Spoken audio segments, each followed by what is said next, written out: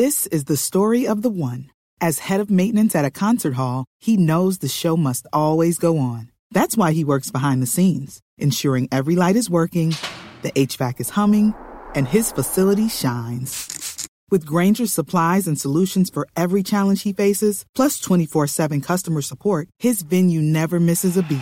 Call quickgrainger.com or just stop by. Grainger, for the ones who get it done. Hi, everybody, and welcome to Intelligence Squared. I am John Donvan, and something I heard multiple times during my career as a foreign correspondent, living sometimes in other democracies, not always, but often, from people who lived in those democracies was, hey, you Americans, why do your election campaigns go on for so long? So, yeah, by comparison with Canada's election campaigns, which usually start and finish in a couple of months, or Britain's, which only go on for about 6 weeks, or Israel's, where candidates are actually barred from campaigning on TV until 2 weeks before Election Day, we are in a system where candidates are already declared and spending TV money and roaming the state fair in Iowa a full year out from Election Day, when they still have all of those primaries yet to get through. So yes, these primaries, while there are several reasons our campaigns run longer than I think anywhere else, one of the reasons is the primaries, which begin the winter before the summer, before the election in the fall. And then there are all of those primaries for seats in Congress. Now, the Constitution doesn't say anything about primaries. So why do they exist? And are they actually a net plus for our democracy? Well, smart people actually disagree about that, and therefore we are going to debate right now this question: are primary elections ruining democracy? We have two guests to debate this question, each expert in how our elections work, each having given serious thought to this question. Elaine Kamarck, who is at Brookings and the Harvard Kennedy School, and Jed Ober, former director of Democracy International, currently serving as chief of staff to a member of Congress. Both of our debaters have actually participated in primary elections themselves behind the scenes, taking part in committees and campaigns alike. So Elaine Kamarck and Jed Ober, thanks so much for joining us on Intelligence Squared. Hey, thanks for having me. Thanks so much, John. Appreciate it. So to let people know who's a yes and who's a no on this question, let's just make this official. I'll let you go first, Elaine. On the question, are primary elections ruining democracy? Are you a yes or a no? I'm a yes. And Jed Ober, that makes you the O, but let's make it official. Are you a yes or no? Are primary elections ruining democracy? I am definitely a no, John, and I appreciate the opportunity to talk about this. All right, well, let's get started, and we'll go back to you, Elaine, because your yes is more challenging, I would say, to the status quo. So let's have you go first and tell us why you are arguing, yes, primary elections are ruining democracy. Well, okay. This is a controversial position, I understand, and it is definitely not a mainstream position. The United States is the only country in the world that uses primaries exclusively to nominate their leaders. And the problem with using primaries, which in the United States we've only used for presidents exclusively since 1972, so it's relatively recent, is that we no longer have an element of peer review in our presidential nomination process. And peer review is a concept that is quite critical to every other profession: medicine, electricians, lawyers. Every other profession in the United States has some place where their peers say, yes, this person is competent, no, this person is not. In European democracies, parliamentary democracies, mostly the leaders come from within a party conference and from some kind of closed system. And most of the people participating in that actually know something about the people that they are going to elect to lead their party. We have a completely different system. We have a system that has become a wide open system where anybody can run for president. Now, in the 23 years between 1945 and 1968, the only outsider that ran and he won was Dwight D. Eisenhower. And we call him an outsider because he hadn't been in political office before. He never held a political office. He did, however, win the war in Europe and command the Allied troops in Europe. He was a pretty big deal. So that's an exception. Then in 1972, the United States underwent a quiet revolution, and we introduced what are binding primaries, which I'll talk about a little bit later. But since then, we've had a televangelist run for president, a TV communicator, a wealthy businessman, the CEO of Godfather Pizza, a spiritual leader, a CEO of a test preparation company, not to mention tons of movie stars and other celebrities getting into the mix or being taught about. Of these, only one person won, Donald Trump. And so you've got to go back and say, does it make sense to have a nomination system that allows people who have no government experience run the most complicated and most consequential government in the world? That's what our system does. And it is a problem, and I think it's going to be more of a problem as the cost of communication decreases because of social media. And it's more likely that we will get many other candidates with absolutely no government experience running for the most important and complicated job in government in the world. And I think you would say proving that they can win while doing so. Yes, proving that they can win. All right. Thank you very much for your opening. And Jed Ober, why are you a no on the question, are primary elections ruining democracy? Well, thanks so much, John. I appreciate it and appreciate the opportunity to participate in this with Elaine. Nobody knows the topic better than Elaine. So I'm grateful to be able to share the podcast with you. So, I mean, I talk about this a lot, and I think, one of the things that I try to have people picture is, imagine a world where, we didn't have the presidential primary process in the United States of America. And you can do that very, very easily by bring yourself back in time to 2008. Imagine if Hillary Clinton and Barack Obama didn't compete in 57 constituencies, and Americans in those 57 different constituencies didn't get an opportunity to participate in that process. The way that I see it, primaries aren't ruining democracy. I think that they're actually a fundamental building block to a healthy democracy, maybe the fundamental building block. And I think a lot of the problems that people see with primaries are really symptomatic of other problems. Elaine was talking mostly about the presidential level. And I would say that, many of the things she said were about the Republican nominating process. The nominating process, and as Elaine knows, the nominating process that we use within the Democratic Party is fundamentally different than the one that they use in the Republican Party, in my view. And the results are different. We've never nominated a Donald Trump. I view the presidential primary process as, the ultimate opportunity for the people to have their say in choosing who the nominee for the Democratic Party should be. And the Democratic Party of the United States of America, in my experience, is the most inclusive, transparent, well-functioning political party in the world. I've worked in democratic development in over 20 different countries, and I can tell you without a doubt that the countries that have political parties where they actually include people in their primary processes, where they have granted people the opportunity to participate in their political primaries, those democracies are stronger than the ones that don't. So fundamentally, like I said, I think that primaries, first, political parties in and of themselves are critical building blocks for democracies, and that's true in the United States of America. It's true in every country, in my view. And parties that operate with primary systems that actually allow the people to participate in them are stronger ones. All right. Thank you, Jed, and thank you, Elaine. So I want to pause the debate part for a moment and just do, with your help, a little history. As Elaine pointed out, primaries are a relatively new phenomenon, especially their full integration into the process. She dates back to 1972 correctly. But they also didn't exist really at all until the early 20th century. Elaine, why did we develop primaries in the first place? What was the goal? Okay.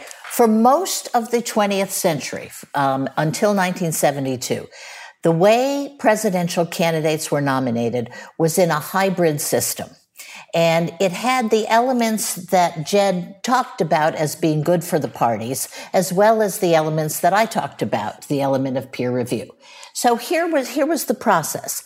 And let's take 1960 as an example. That's one of the last open presidential contests. In 1960, Jack Kennedy and his brother Bobby and various lieutenants went around the country meeting with party officials, party bosses, if you want, in various places all around the country.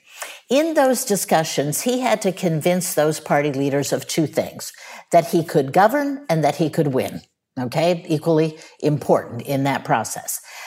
Primaries turned out to be very important for Jack Kennedy because, in fact, people wondered if a Catholic could win.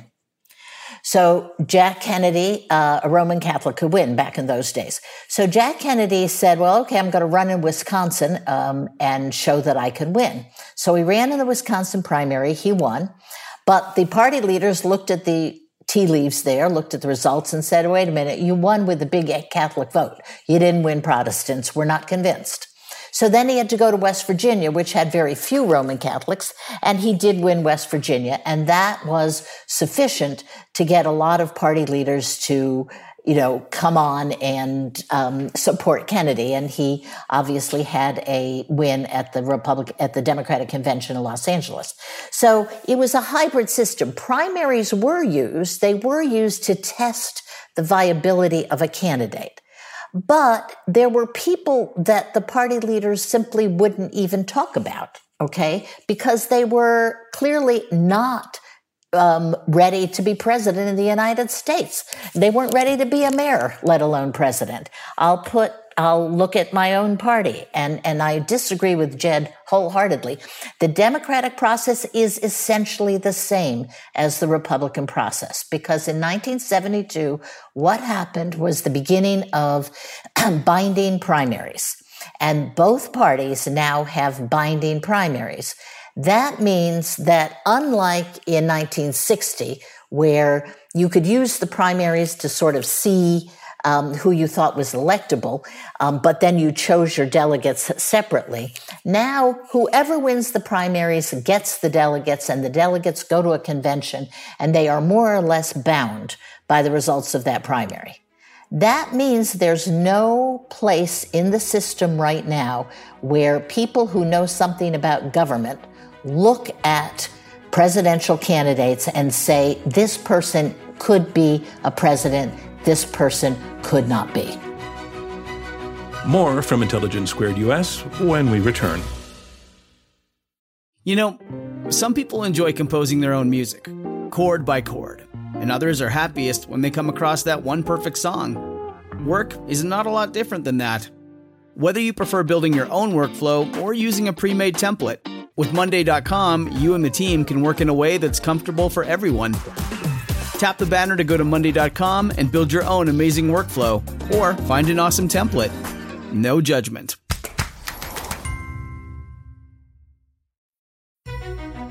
Welcome back to Intelligence Squared US. Let's get back to our debate.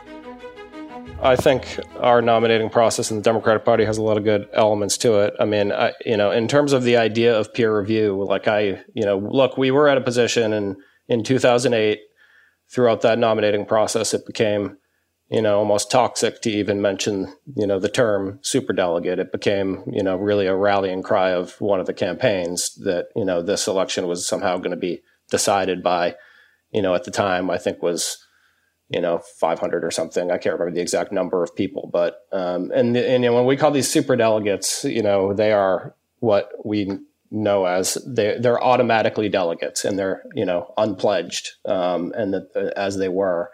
I was not at all opposed to that. And in that 2008 process, they ultimately didn't decide the election. The candidate, who, won the most pledged delegates in that process ultimately became the nominee, which was a good thing. And a lot of those people who had pledged their support for a different candidate ended up supporting that nominee. But the check was there, which I think is, part of Elaine's point. But look, I would argue that, and we've since, I believe, kind of whittled that number down and changed entirely what their role is in the nominating process. All right. Let me. But anyway, hold on, John. Let me make 2 more points. And look, I think that the peer review in the process, I do not think we have to. And I'm not opposed to unpledged, automatic delegates. I am not. So I don't want. And I do not think that our nominating process in the Democratic Party is bad. I'm not one of those people. And in fact, in 2016, when I was managing the Clinton campaign's engagement in the standing committees and in the broader convention process, I remember very vividly standing up in front of the group saying, you're about to go into this rules committee. These are the Clinton delegates. You're about to go into this rules committee meeting, and you're about to hear a lot of stuff about our nominating process being undemocratic. It's not. Like we have one of the most democratic processes in the world. And I truly believe that. But there were 2 points I just wanted to make briefly, John, that Elaine had mentioned before, and I just disagree that the Republican nominating process is essentially the same as the Democratic one. I think for 2 reasons, and you can take them for what you want. One is, a lot of those processes, we distribute our delegates proportionally, and the Republicans didn't when Donald Trump was elected. That's just a fact. So he could win states and take big hunks of delegates and become the nominee. And I would say that many of those Republican nominating processes in those states and different constituencies are less participatory than ours.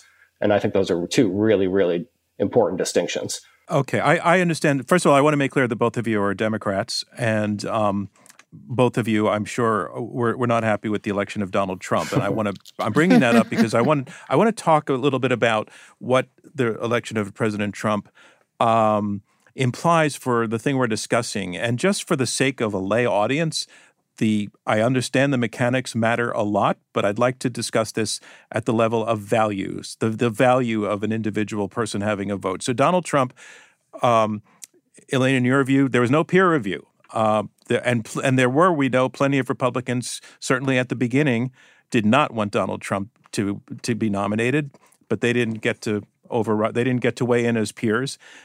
Trump came into a process and through the primary process actually eliminated the candidate that the Republican establishment preferred, who was Jeb Bush, and then everybody else in line after that, while millions of Republicans supported him.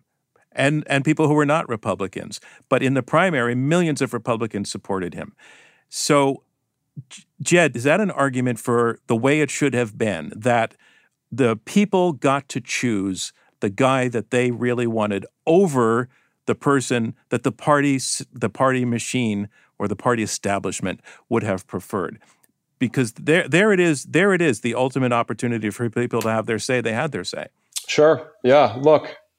You are absolutely right. I was not happy with the election of Donald Trump, and worked very hard to defeat him in the general election. Unfortunately, we didn't. But a smoke-filled room would not have allowed that to happen. That's right. I think that's accurate. Although now you look at the Republican Party, I'm not convinced that would happen. I think maybe he would be that. But you're right. All right, but I want you to take this on as a challenge to your thesis. Sure. Okay. No. I totally understand, and I completely I agree with you that the Republican Party at that point in time would not have selected Donald Trump. However, I think that if they had made my argument, within our party. And I haven't advocated for changes to our nominating system because I think, they would be the greatest changes for small d democracy. I want to win elections. I think that we open up our nominating process. We allow more people to participate in it. It's the ultimate vetting process for our candidate. The candidate that comes out of that process, I guarantee you, will be more competitive in the general election if they participate in a nationwide nominating process that includes more Americans than less. And why do you think that? Yeah, make that case, please. Because I truly believe that the more people you let participate in a primary process, the more likely you're going to end up with a candidate that's more palatable in a general election. And I think that's true up and down the ballot. And the reality is that the Republicans, absolutely they elected Donald Trump through the process that they have. But as I think I pointed out before, that I think their nominating process is imperfect, and I think they should make it. I think it's it's very difficult for a political. So Jed, I'm not the one here to debate you, but I just feel there's an argument that is not that you're not addressing that is a challenge. That this was a case where the people got what they wanted. Well, yeah, and then in the general election, he won. So the people ultimately did get what they wanted, and he won 3 states by very narrow margins. But the reality is that the way that the system worked, he became president. If I agree with you that if they had a smoke-filled room at that particular time, they would not have chosen Donald Trump. But that's not the world we live in. Like we have a democracy where people get to participate in the primaries. So and that's a fundamental. Like I said, I view that as a fundamental part of our democracy. Do I agree with the way the Republicans did it? No. Do I agree with the way that who they nominated? No. I will say on the Democratic side, we kind of almost had this, Bernie Sanders is no Donald Trump. That's obviously very clear. However, he is not a Democrat. And he almost won our nominating process twice. I don't, maybe that's a little bit hyperbolic, but let me jump in on this. Look, I agree that in this day and age, we are not going to get rid of presidential primaries. Okay, let's put that out there. However, what I am looking for, and I'm open to suggestions, but I have some of my own ideas, is a way to put some element of peer review back into the process. And that may mean a superdelegate vote that happens early on before the primaries, so that basically people who know something about government can say, we think these 5 people are best equipped to be president of the United States. We don't think these 4 people are. I mean, do you really think Marianne Williamson would be a good president of the United States? I don't. Okay. Lots of Republicans did not think that Donald Trump could be a good president of the United States, and they were probably right. And I would say that even without a partisan hat on. So, think about it this way. In the old system, in 1960, Jack Kennedy had to go to Governor Lawrence, who was the powerful governor of Pennsylvania, and sit down in a smoke-filled room, probably with some bourbon or whiskey, and say, here's why I should be president. Here's what I can do. Here's what I believe in. Here's how I can win. Imagine if Donald Trump had to go through that process with a similar powerful governor of a state. And he sat down and said, I'm going to build a wall on the southern border. The governor would have probably said, okay, I can see that might be popular. And then Donald Trump said, and I'm going to make Mexico pay for it. One of the stupidest statements ever made. How on earth would we make another sovereign country pay for it unless we invaded them? Okay. The governor would say, are you kidding us? Are you crazy? How would you do that? Okay. In other words, the peer review process is a process that gets us people who know what they are talking about. And Donald Trump clearly didn't in that campaign. So my suggestion in books that I've written, et cetera, is not that we get rid of primaries, but that we do something that says to the primary voters, look, these are the people we think are capable of being president. And these are the people we don't think are. And then the primary voters can pick.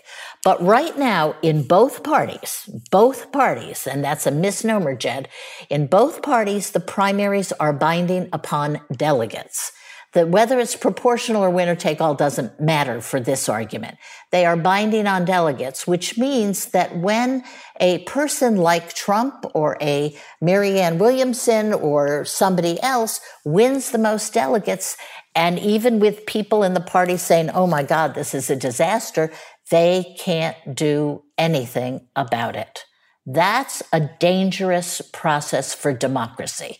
And we have seen it play out in 2016 and in the 4 years between 2016 and 2020. And we are now looking at a situation where, for the first time in our history, our very democracy and election system is being threatened by this man. And frankly, the Republican Party knew he was not a good guy. Back in 2016, I went to the Republican convention there for my book to do research, and people said to me things like, oh, this is our McGovern year. They thought he was going to lose, and therefore they'd get a pass on having supported him. Republican governors didn't show up to that convention. Republican senators didn't show up to that convention. They knew that they were walking into a disaster. Jed, you talked about other places where you've worked overseas where the absence of a primary process was detrimental to democracy. Talk a little bit more about why you feel that's the case, because it sounds like it's the ultimate smoke-filled room situation in the places you're talking about. Yeah, and these are very different contexts, obviously, in my view, and in mostly developing countries. So to choose one problem above the rest is difficult in analyzing the kind of strength of their democracies and what's needed to be done. But yeah, I mean, look, and most of these systems are parliamentary party list systems. Interestingly, a lot of these countries have direct election of the president. But the reality is in their legislative branches, which, many times are unicameral, not having a primary process essentially eliminates the participation of anyone except for the elite. I mean, that's just the reality of it. To get placed on a party list in many, many countries, by party leadership, is essentially an act of corruption. I mean, and that there's layers of issues with that. But in many, many places that I've worked, the idea of parties, actually without a quota that requires them to, the idea of them actually nominating women on a list, is extremely far-fetched. What does it say that we got George Washington without a primary system, and we got Abraham Lincoln without a primary system? Mm-hmm. I'm not sure which of you would want to take that question. Oh, and we got Roosevelt without a primary system. We got Kennedy without a primary system. We did just fine without a primary system. Look, the problem with most of the time, our primary system has worked pretty well.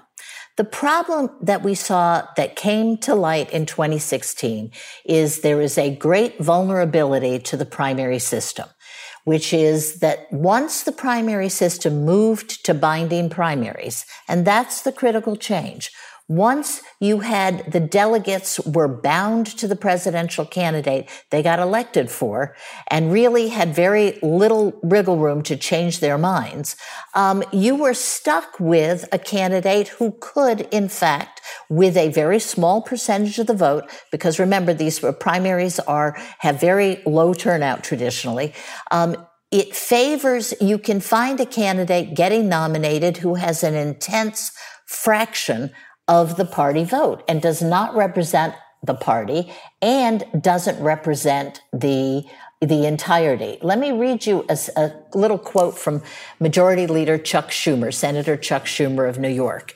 He said, this is writing in 2014, primaries poison the health of that system and warp its natural balance because the vast majority of Americans don't typically vote in primaries.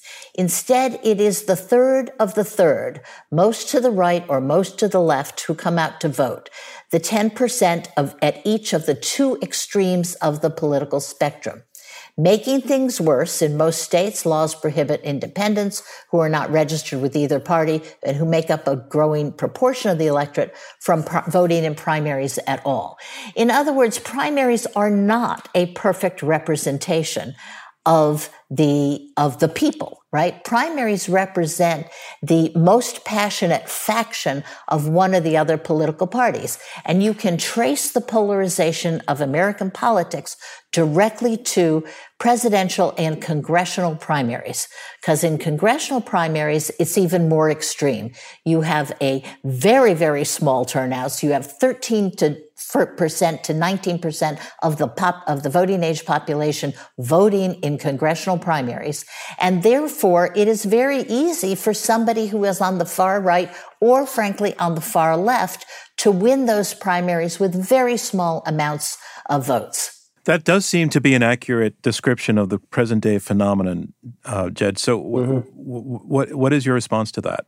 My position is not that primaries are perfect. I mean, I just think they're essential. We absolutely should work to fix them and to try to make them better. I mean, I think a lot of the problems, though, like I said at the beginning, I think are not necessarily a product of the primary themselves, but are symptomatic of other issues that we have, like voter participation, which Elaine mentioned. Like, yeah, absolutely, people should participate more. And I've heard, I think Elaine and other people suggest in the past that maybe we should have a primary day where they're all held on one particular day. I'm all for that. Anything that we can do to increase voter participation is a good thing in my view, especially in primaries. And we're talking about the presidential primary, like Elaine had mentioned. Participation rates in congressional primaries are much, much lower, and they happen at all different times of the year. And it's very, very hard to get people out. But I would say that, so I really do think that, it's not necessarily the primary process in and of itself that results in, and you can certainly find examples, but the primary process itself that results in extreme candidates. But I think that it's low voter participation and unfortunately wildly gerrymandered districts. I found it striking, Elaine, that Jed said that primaries are essential to democracy. And you have actually not addressed you said you don't think they're going away. And you said that the way that they function are problematic. But Jed is making the point that nevertheless, in a more ideal form and performing more perfectly, they actually would be essential to democracy. What do you think about that? No, I think that's not at all true. I think we had a very healthy democracy through much of the 20th century with no primaries at all. Okay, I think that the Western European countries, parliamentary democracies around the world, have very healthy democracies. They change parties. They respect the change of parties. They don't have primaries. They use party conferences. They nominate from the party list. They don't have primaries. I don't think primaries are essential to democracy. I think open parties are essential to democracy, where people can easily participate in party structures and where people can form new political parties when they want to. But I do not think primaries are essential to democracy. More from Intelligence Squared US when we return. Welcome back to Intelligence Squared US. I'm John Donvan. Let's get back to our debate. A lot of people believed that somehow primaries were in the Constitution, right? No, parties aren't even in the Constitution. Parties and primaries are covered by law under the First Amendment. The Supreme Court, lots and lots of cases saying parties can choose their nominees any way they want to. Why? Because they are a voluntary association. But what's happened, and the reason I say that I don't think it's realistic to get rid of primaries, is that we've now got two or three generations who all they've ever known is political primaries. So they think that this is kind of a constitutional deal. It is not. And other democracies function quite well, nominate leaders without primaries. But they do very often, and so did in our system prior to the primaries, which particularly on the Democratic side were developed, were enhanced to increase participation by minorities, by women through the 1970s and 1980s. Back in the days of the old smoke-filled rooms, it was white men, and it was very easy to exclude those groups, the groups that did Roosevelt and Lincoln. So what's better than a primary for bringing in participation by those often marginalized groups of people? Elaine? Well, okay, first of all, let's just go back to Roosevelt. or Kennedy or any of the nominees. Do you really think that in New York State they excluded the Harlem voting machines, the powerful Harlem machines, from their deliberations on who was the convention delegates? No, of course not. Back then it was, if you had a big black vote, you took them in, their leaders. You had the Italian vote, you had the Irish vote, you had the Jewish vote. I mean, come on. Parties are interested in winning. Okay. Their job in putting together a nominee is not to exclude people. Their job is to figure out who needs to be in the tent in order to win. So, this sort of notion that somehow the old system was exclusionary doesn't really hold water if you look back at the history of it. All right, let me let Jed just respond to that one point. Well, yeah, no, I think you make a very valid point. Look, I work in Congress. You don't have to walk around Congress that long to realize there's a lot of old white men. And I have a hard, and that's with the system that we have now. So I have a hard time believing that if we went back, all of a sudden, they would not be nominating more women and people of color. I have a real hard time believing that. I don't disagree with you that, good politics, considers, the dynamics of a constituency. Like you pointed out, Elaine, that's very true. I also just want, if you don't mind, John, I want to come back. I mean, I agree that, Wait! I do want to let you get to that point. I just want to understand. You're kind of conceding that point. You are conceding that point to Elaine then. No, I think what I said at the outset was I very much disagree that if we went back in time, that they would be nominating, women and people of color. Look at the makeup of our legislature now. I mean, we do, and we have primaries. And that has largely been because we've increased representation of women in Congress, particularly in the House. But it's largely been, I think, because the parties realized that female candidates were very electable at particular times in 2018, and then I think the Republican Party, to a large extent, came to that conclusion in 2020 in the House elections.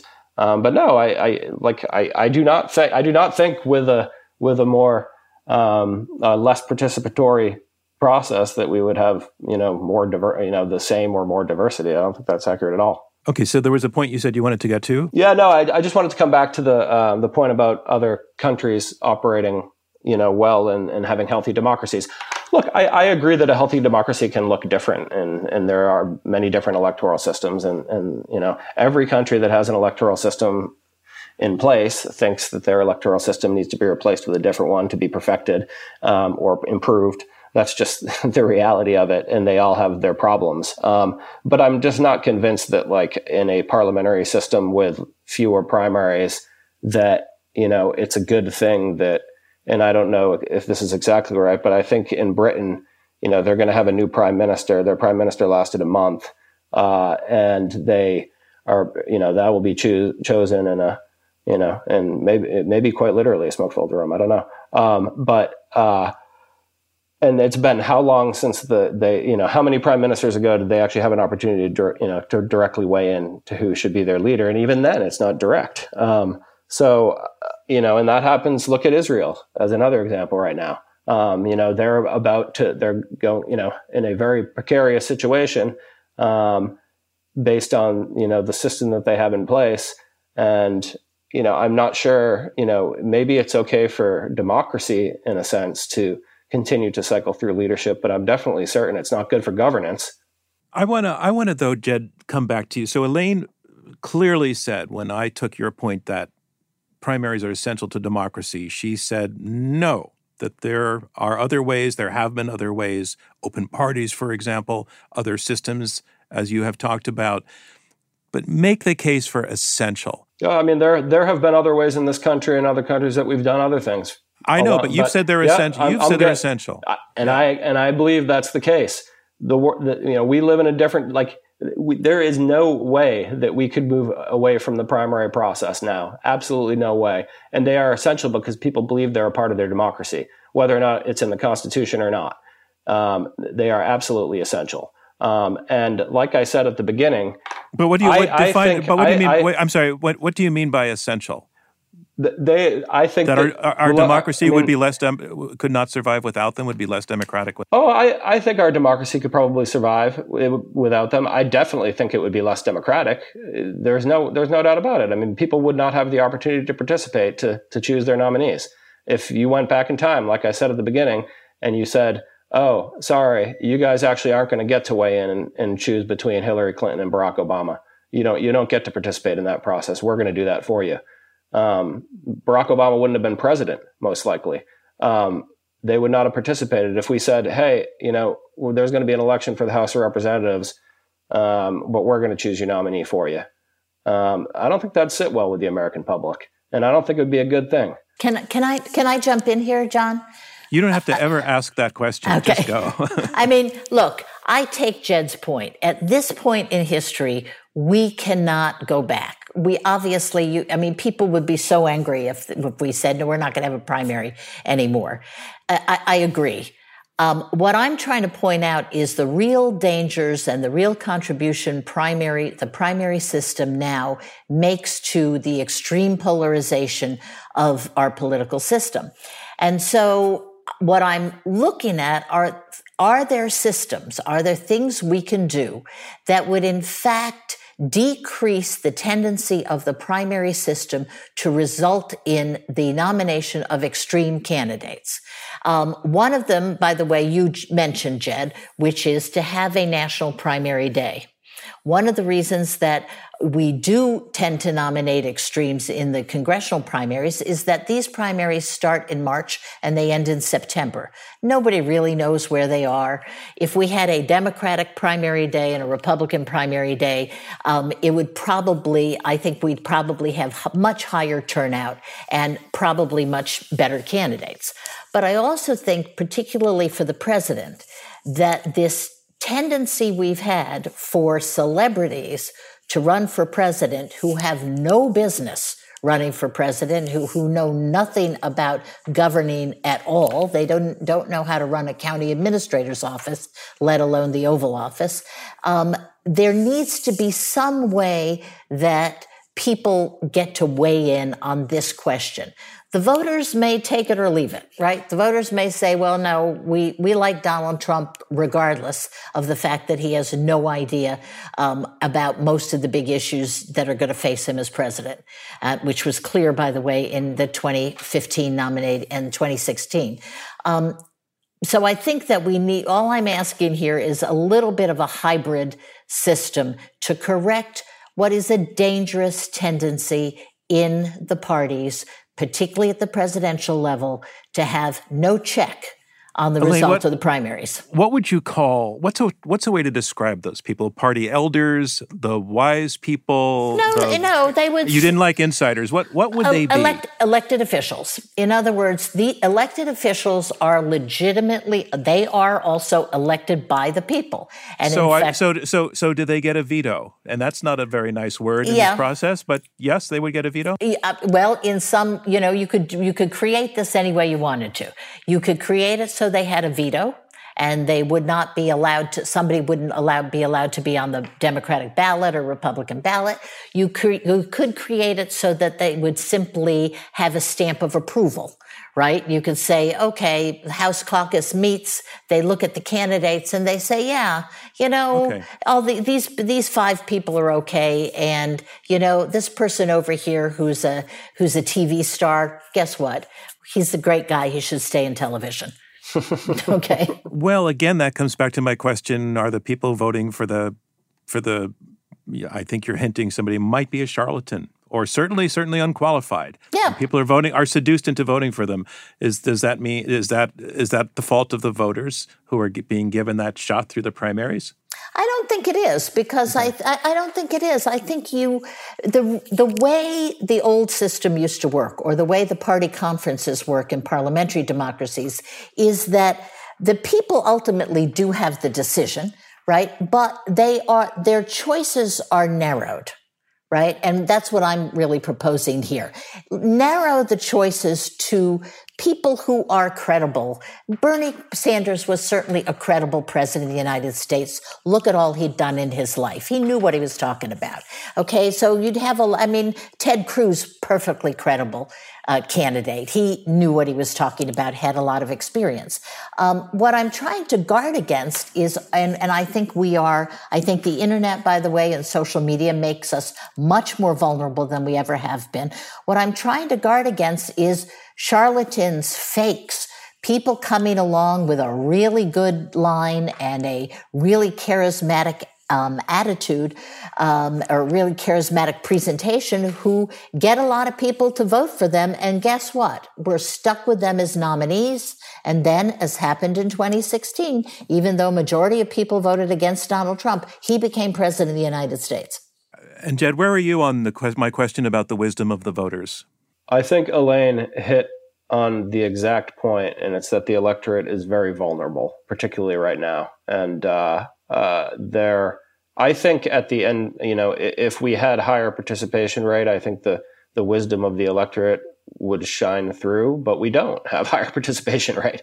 But we're in a very dangerous time. I mean, that's the reality. And we have a real responsibility to try to look at the issue that we have with misinformation and social media and the internet, and try to understand how we can make sure that people get real information. But you don't think though that the primaries themselves as part of that process are part? No, I mean, you could, whether it's a primary or general election. I mean, the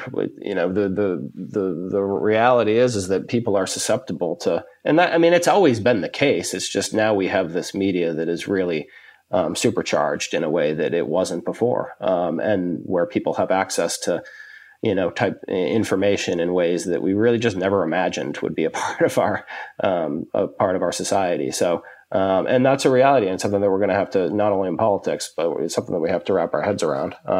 But I don't know. I mean, the point I was making earlier is that primaries and elections can surprise you, and you look at some examples of when you've had primaries and moderate candidates have prevailed. And I even think back to our own city in DC. I mean, if you look back at when our mayor was elected, I think she ran in a 6-way primary. She became mayor of the free world, of the capital of the free world, with 35,000 votes, I think it was. You could certainly criticize that primary process just for the amount of people it takes to become mayor. But the reality is she's a moderate. In maybe the constituency with the highest plurality of Democrats in the country, potentially. I'm only breaking in because we're hitting time. Mm-hmm.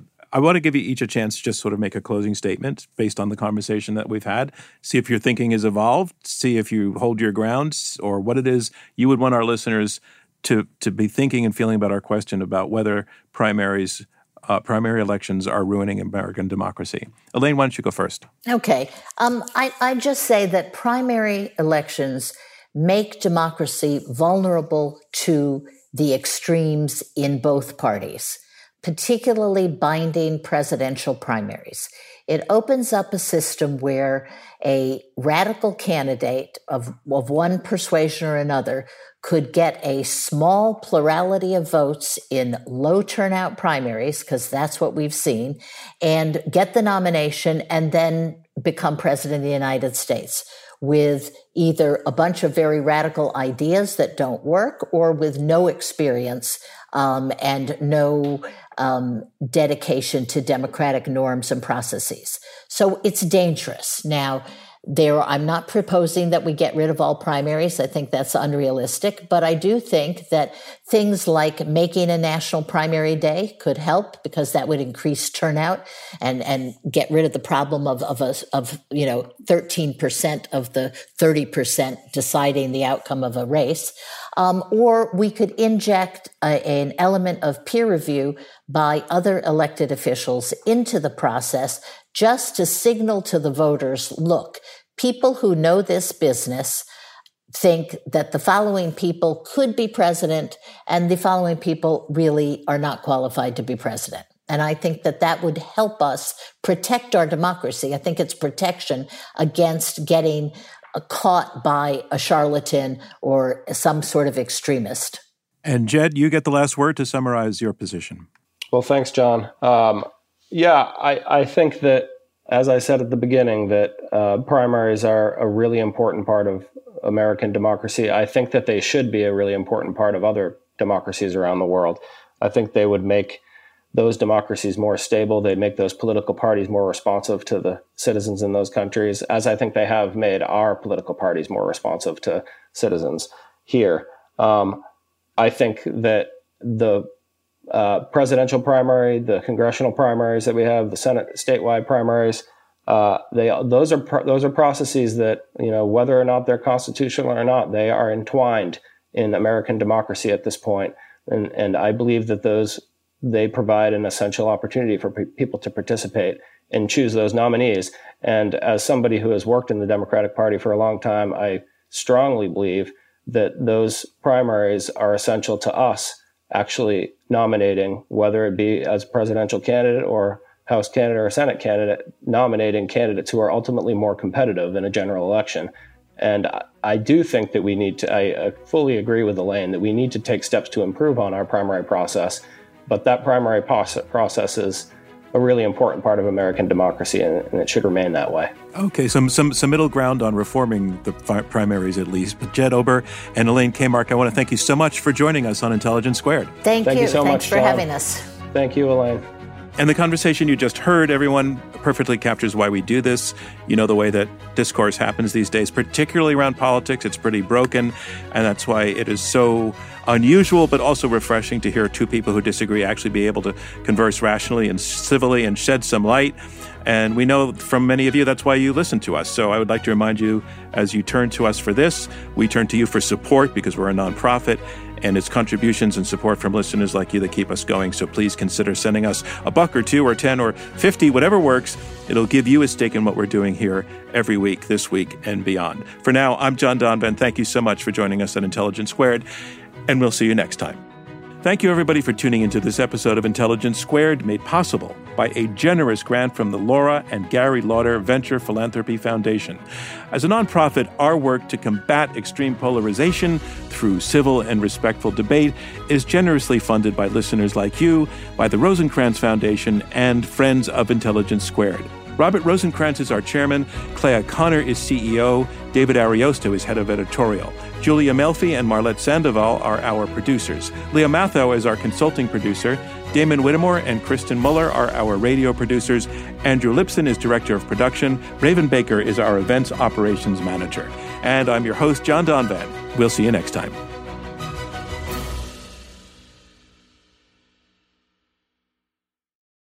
Our bodies come in different shapes and sizes, so doesn't it make sense that our weight loss plans should too? That's the beauty of Noom. They build a personal plan that factors in dietary restrictions, medical issues, and other personal needs so your plan works for you. Noom doesn't restrict or shame when you want to treat yourself.